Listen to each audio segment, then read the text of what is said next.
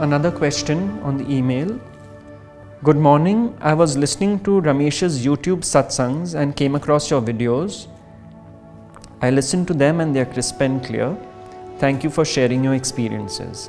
One thing that I would like to know is, if inside you think that you will be calm in suppose X situation, but when that X situation arises, you react differently, then do you say to yourself that it is God's will as you didn't mean to and don't feel guilty about it?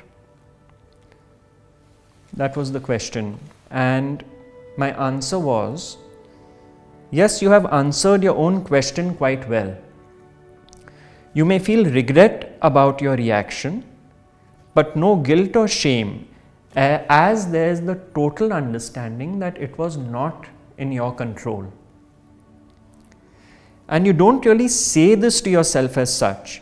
It's the understanding that arises that whatever happened in that moment was precisely what was supposed to happen.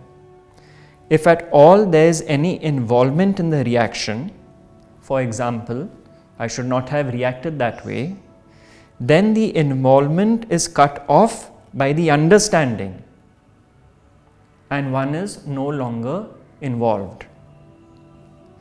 And when it is cut off is God's will.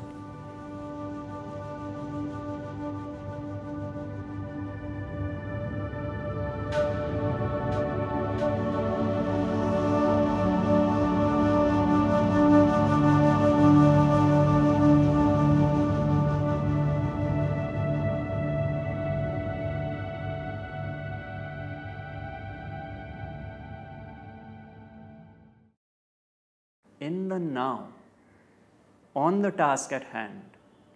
So there is something which engages the mind. And that is why he had told that person that if nothing, why don't you take up some social service? Just to be engaged.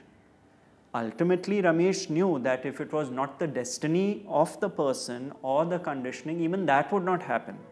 But the suggestion was still there that get engaged, because then the thinking mind, which is running rampant all through the day, it no longer does that because there is something it is busy with. So this would be suggested to anyone. Yes, the issue is that what if you are working and you have a rampant thinking mind? That is why,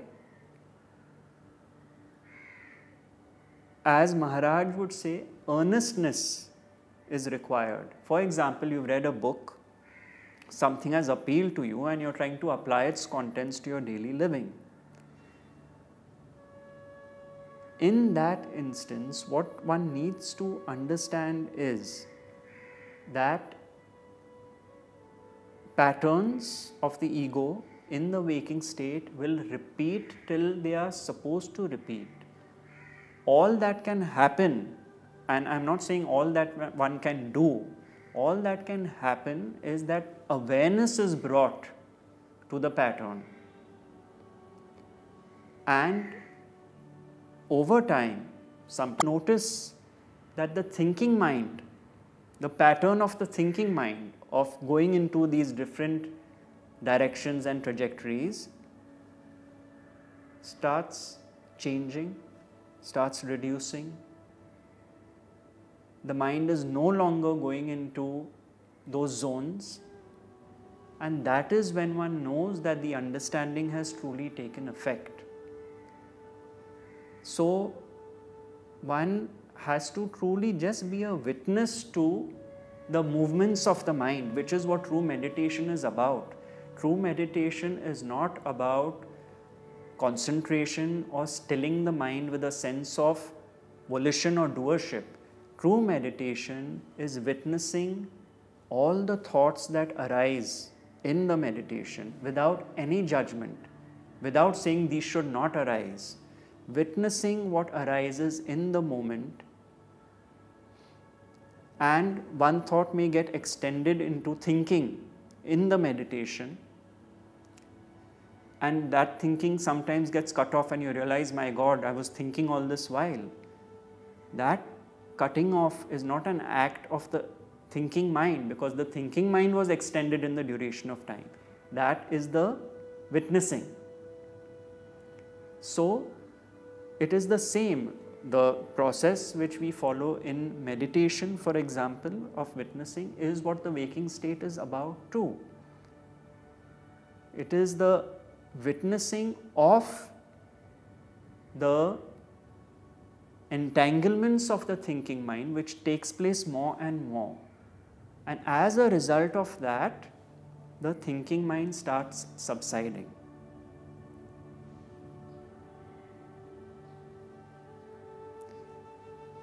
Till we reach a point of stillness inside, which is the stillness of the thinking mind, not of the mind. We cannot function without a mind. And invariably, stillness of the thinking mind results in more silence. We find the need to speak less, to give our viewpoints, opinions, judgments less and less. As Maharaj would say, speechlessness befits the great man. Or he would say, realized people are very quiet, which means as within, so without. Quietness of the thinking mind, and therefore the need to get involved in everything, in world politics, in views, in preferences, in colors, in food, in movies, in this and that, and this constant barrage of involvement through the day starts subsiding.